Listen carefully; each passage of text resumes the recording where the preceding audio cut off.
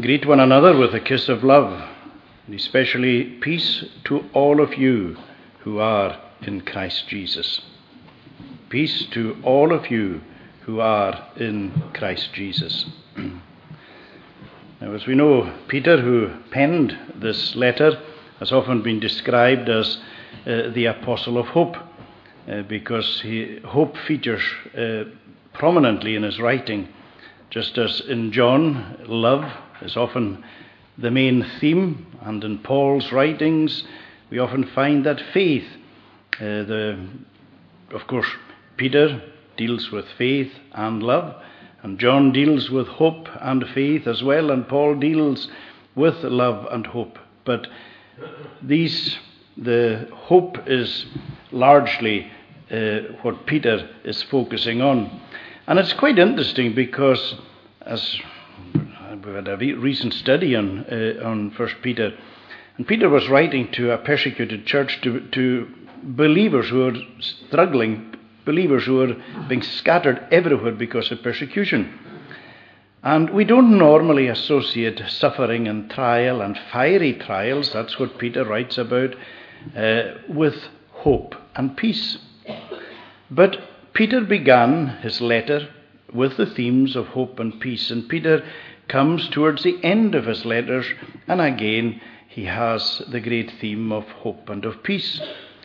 And what we've always got to remember is that in God's hand, God is working for a particular plan and a particular purpose in our life. And all the trials that we go through, they're not random. Sometimes, and it's one of the first things we're liable to do, is think that God has forgotten about us, or that he has a controversy with us, or there's something is fundamentally wrong with us, and because of this we are suffering. And we often feel that God has forsaken us, and we wonder just where we're at. Well, nothing happens by chance, and how thankful that is. So I've heard people try and, when there's been calamities and tragedies, make out that God didn't know. And God does know. He knows everything. And He rules and overrules everything, even the things that hurt us, the things that don't make sense, the things that break our heart. And it's good to know that God will overrule all the sorrows and all the pains and all the heartbreaks that the Christian has to go through. He was going to overrule all these things for good, and God will work all these things for good, for your eternal good. And although you might go through this world and still not see why or how, you will. And even if it takes you till glory to see, and you'll be able to say, oh, now I see what God was doing. Now I see. And it can be very difficult and very trying. So Peter was writing in this way, recognizing that although there was so much suffering, yet there's hope and there is peace side by side. Now Peter begins, or he's ending his saying, and he says, greet one another with the kiss of love. And very simply to say there that that's what he says. Some people have tried to get around it. I've seen a translation to greet one another with a holy handshake or something like that. Well, we might do handshakes within our particular culture. That's not what it says.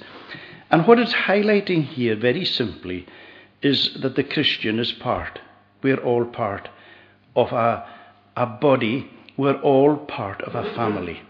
And this is a kiss of welcome that one person within a family would give another. It's as simple as that. It is a family kiss.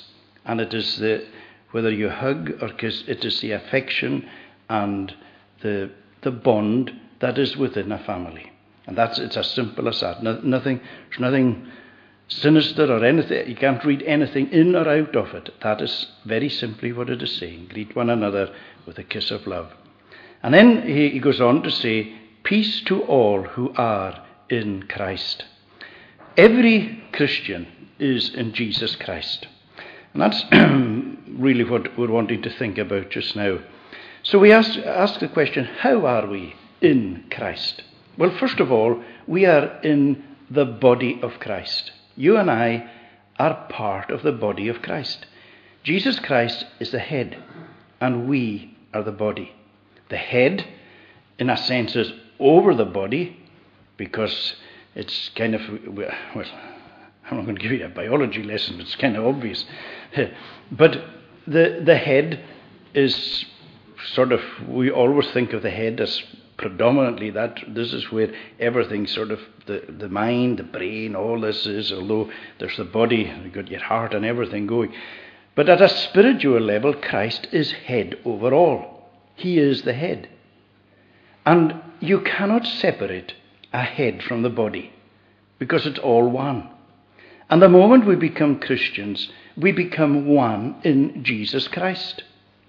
We need him, and I'm going to say this reverently, he needs us. As mediator, as saviour, in the role that he has been given by the Father, Jesus Christ needs us, because we are his body. We are his bride. We are the joy that was set before him, why he endured the cross. You see, all the time, Jesus was looking ahead to what he was going to get, what he had been promised. And he was promised that as he, as the head, would receive this body, would receive this bride, would receive this family for himself. This is all part of the great purpose and plan of God. So, in this sense, we are all in Christ. All of you who are in Christ, we are in the body of Christ. But again, we can say that we are in Christ with regard to the law. And again, that's very, very important to us, because the law of God requires that we give every single day and every single night perfect obedience. God's law is requiring that even when we're asleep, that we're giving perfect obedience. That in every thought we think, and in every act we perform, and in every word that we speak, God's law demands perfect obedience. Now, you and I know that it's an impossibility. Even with the best effort in the world, we're always going to come short. We've all failed. We've all come short of the glory of God. And as a result of that, we are, as we know, we're sinners. But sin leaves us, as it is, in a terrible plight, because the law has condemned us. Supposing I broke the law and you break the law, whatever it is, and we're caught for what we've done, and we have to appear in court, the judge isn't going to ask, is he or she a good neighbour? Is he or she a good family man or family woman? Is he or she a nice person? The law is not interested in that. Not interested in the kind of person really we are. The law is only concerned about one thing. Has he or she broken the law? And if we've broken the law, then that means that we have to wait to find out what the sentence of breaking the law will be. That's how it works. And that's how it works spiritually as well. And that is why we are all under the sentence of death. It's really an incredibly sad and solemn situation that we're in. But the wonderful thing is that in Jesus Christ, because Christ has fulfilled the law, he has done so for us, and because of what Christ has done for us, the law looks at us and says, yeah, you're perfect. Every day, the law pronounces you innocent, because the law is looking at Christ in your place. So that's what it means for us to be in Christ Jesus. And again, God the Father looks at every Christian in Christ Jesus. And that's the most wonderful thing. Because as God looks at you tonight, he looks at you through his Son. And that's what it tells us in the Bible, that we are accepted in the beloved. Isn't that beautiful? Tonight you're accepted. Straight away God looks at you and he says, I accept you. It's like the royal scepter is being held out to you. You're welcome. And I'm going to take you home with me because I love you. I love you because of my Son. I love you because of what my Son has done for you. You are in him and he is in you. You and he you're all one. And that is why the Lord Jesus, he was saying, and as part of the high priestly prayer, he was longing for the time when his church would be with him in glory. Father, I will that those whom you have given me be with me where I am, that they may behold my glory. And that prayer will be answered the day that the last person who trusts in the Lord Jesus Christ is taken out of this world. His whole church, his whole bride, his whole body will be together with him. And that is how the Father looks on us tonight. Despite our sin, despite all that we are, he's looking at us through the work of Jesus Christ. And then we see the blessing that is extended here to all who are in Christ Jesus. Peace to all of you. Now, as we know, peace is really at the very heart of the Christian faith. And this peace that we have here is a peace that we now have in the world. The moment you come to faith in Jesus Christ, you have peace. We're told that being justified by faith, we now have peace with God. That's the equals, that's the equation. Justified by faith equals peace with God. That's how it works. And so straight away in this world we have that peace. But we don't have perfect peace. At one level we have a peace that is foundational and can never be removed. But because we live in a world that is at enmity with Christ and enmity with us, then it is impossible for us to journey through this world knowing the type of peace that we will have in glory. Now, the type of peace we will have in glory is actually the same type of peace as we have here. Because the peace that we have here is peace in Christ. And the peace we have in glory is peace in Christ. But of course, we cannot have heaven on earth in the sense that this world is a corrupt world. It's a dying world. It is a world that has to be burnt up with fire because of the corruption and the evil, because we've got to remember the fall didn't just affect you and me, it affected the whole creation. The whole creation is groaning. And just as we ourselves are going to be changed, the body will become a new body, same body but resembling a risen Saviour, the world is going to be new heavens and a new earth. And so we've got to remember that we although we are looking for that peace, and it's our prayer that God's peace would fill the whole earth, we know that in this world, as it is, that is not going to happen because of the sheer venom and enmity of the powers of darkness and the evil and corruption that is at work throughout this world.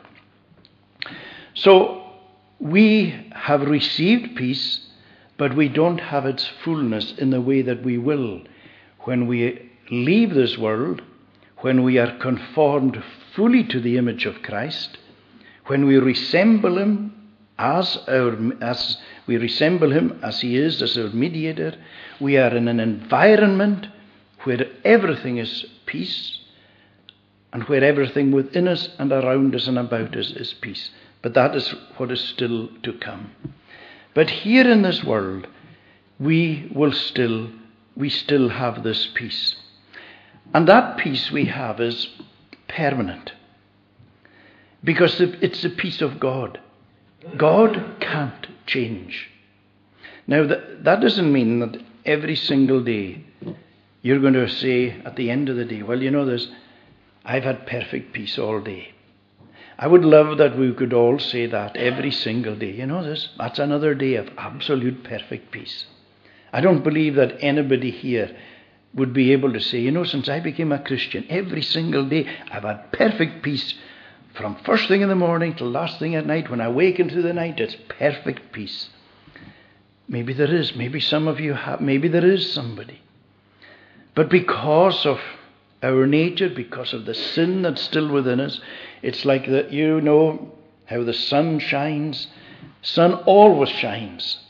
But sometimes we can't see the sun. It's hidden behind the clouds. And some days it's a storm and a gale. Sun's still up there. And so it is within our own life. That's how it is too. The Lord, His peace, who He is, doesn't change. And His view of you doesn't change. And His peace to you hasn't changed. But because of where you are and what is happening and the clouds of sin and all these things, we might not be as conscious of His peace as sometimes we are. But this peace, as we see, is given by Christ Jesus. Peace to all of you who are in Christ Jesus. It comes ultimately to us given by Christ Jesus. And everything about Jesus is peace. He's called the Prince of Peace. Remember, when He was born into this world, the angels sang, "Glory to God in the highest, and on earth peace and goodwill to all." All throughout His ministry, Jesus' life was one of peace. We obviously have no idea what Jesus looked like. Artists have tried to paint pictures, and there's many a painting of what people imagined Jesus to look like. And the interesting thing, that every picture that you ever see, or every portrait, or every painting, I should say, that anybody has ever made, always their mind or their image of Him is with eyes of peace, of a face that radiates peace. You never see a Jesus, a painting of a Jesus that looks angry. It's always got these kind of eyes of love and of peace. Now, that's only artist's impression, because we don't have. But I'm sure as you think of Jesus, that's the kind of image that you have in your mind as well, because His ministry was one of peace. His message, although he preached judgments, it was also a message of great peace. And He brought peace into so many lives. Every life He touched, He brought peace. Whether it was Zacchaeus, the little man who was filled with greed and anger, he changed when Jesus met him. Jesus displayed His powers over the power of darkness. Legion is an example of a man who was demented, caused mayhem in the neighborhood. Everybody was terrified of him, tried to chain him up. Met with Jesus, it all changed. In fact, the impact was so great upon the whole community that, this is a mad thing, they wanted Jesus to depart. They couldn't believe when they saw Him sitting, clothed, and in His right mind. Jesus even brought peace to the very the nature. He commanded the waves which were raging and the wind that was howling, and He just says, "Peace, be still." And there was a great calm immediately, instantly. And that's who Jesus is. And He does that to us spiritually as well. Jesus commanded, that's what He did in your life. When He commanded His life to come into you through the work of the Holy Spirit, peace came. When Jesus was leaving, remember He said to His disciples, "Do you know what I'm going to give you? Do you know what my legacy to you is? It's my peace. My peace I give you. Not as the world gives, give I unto you." When Jesus reappeared to the disciples after the resurrection, the very first thing He said to them, "Peace be to you." His very first message was a message of peace. And that is in this crazy, mixed up world that we live in, a world that's so angry and a world that's so restless, Jesus says, do you know what I'm going to do? I'm going to give you the blessing of peace. And you know, it's an impact. People see it. People see the love of a Christian. People see the peace in a Christian. And when Jesus gives peace, it's not like he sends a parcel. It's not like he sends peace in a lump and says, right, Holy Spirit, you take that and put that in that person. It is himself. He gives himself through the Spirit. It's him who has come into our heart. And that's the beauty of it, because that's why that peace is there. It governs it. In fact, we're told elsewhere, it's a peace that garrisons your heart. It guards your heart.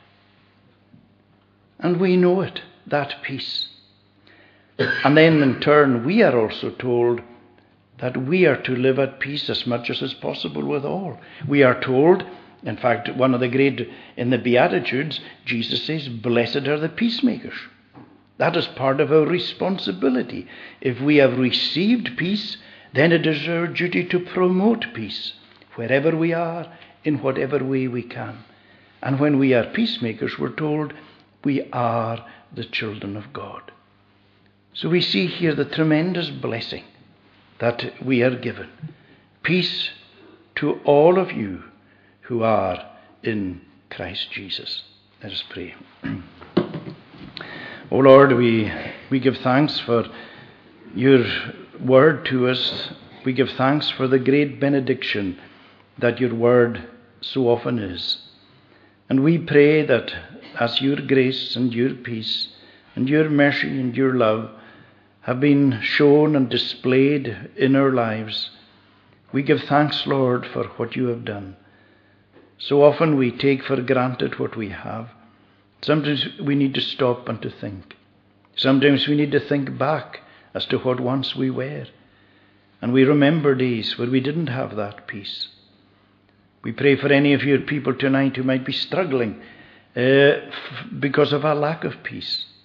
And sometimes the clouds of sin, and there are various things that can come in at times which may disturb our peace. We know that the evil one, that's one of the names that is given to him, the disturber of our peace.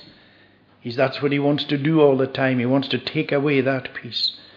But although he may shake us for a little, he cannot take it away, because he can't take you away from us. And so we give thanks, O Lord, for that. And so we pray that you will bless us, and that you will part us with your blessing. Grant us a love for one another, that you will do us good, be with those who mourn. We pray that you will bring comfort to their heart. We pray for all who are sick, for those in hospital and those in their own homes and in homes. Lord, we commit them to your care and pray for healing and restoration and renewal and revival. O Lord, bless them, we pray. Do us good and take away our sin. In Jesus' name we ask it. Amen. Psalm 85 in conclusion, and the Scottish Psalter, Psalm 85, verses 8 to the end. I'll hear what God the Lord will speak to his folk. He'll speak peace, and to his saints, but let them not return to foolishness. To them that fear him, surely near is his salvation, that glory in our land may have a habitation. Truth met with mercy, righteousness and peace kissed mutually. Truth springs from earth, and righteousness looks down from heaven high. Yea, what is good the Lord shall give, our land shall yield increase. Justice to set us in his steps shall go before his face. Psalm 85 from verse 8 to the end.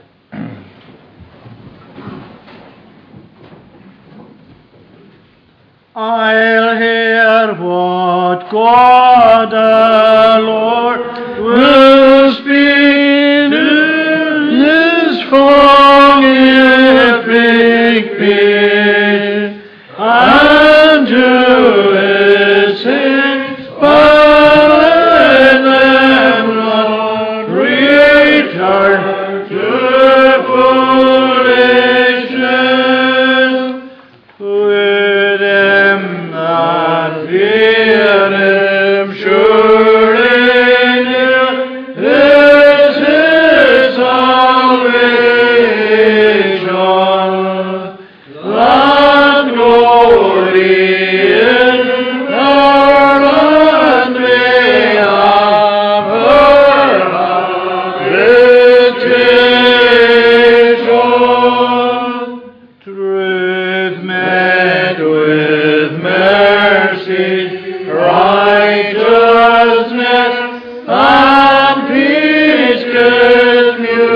joy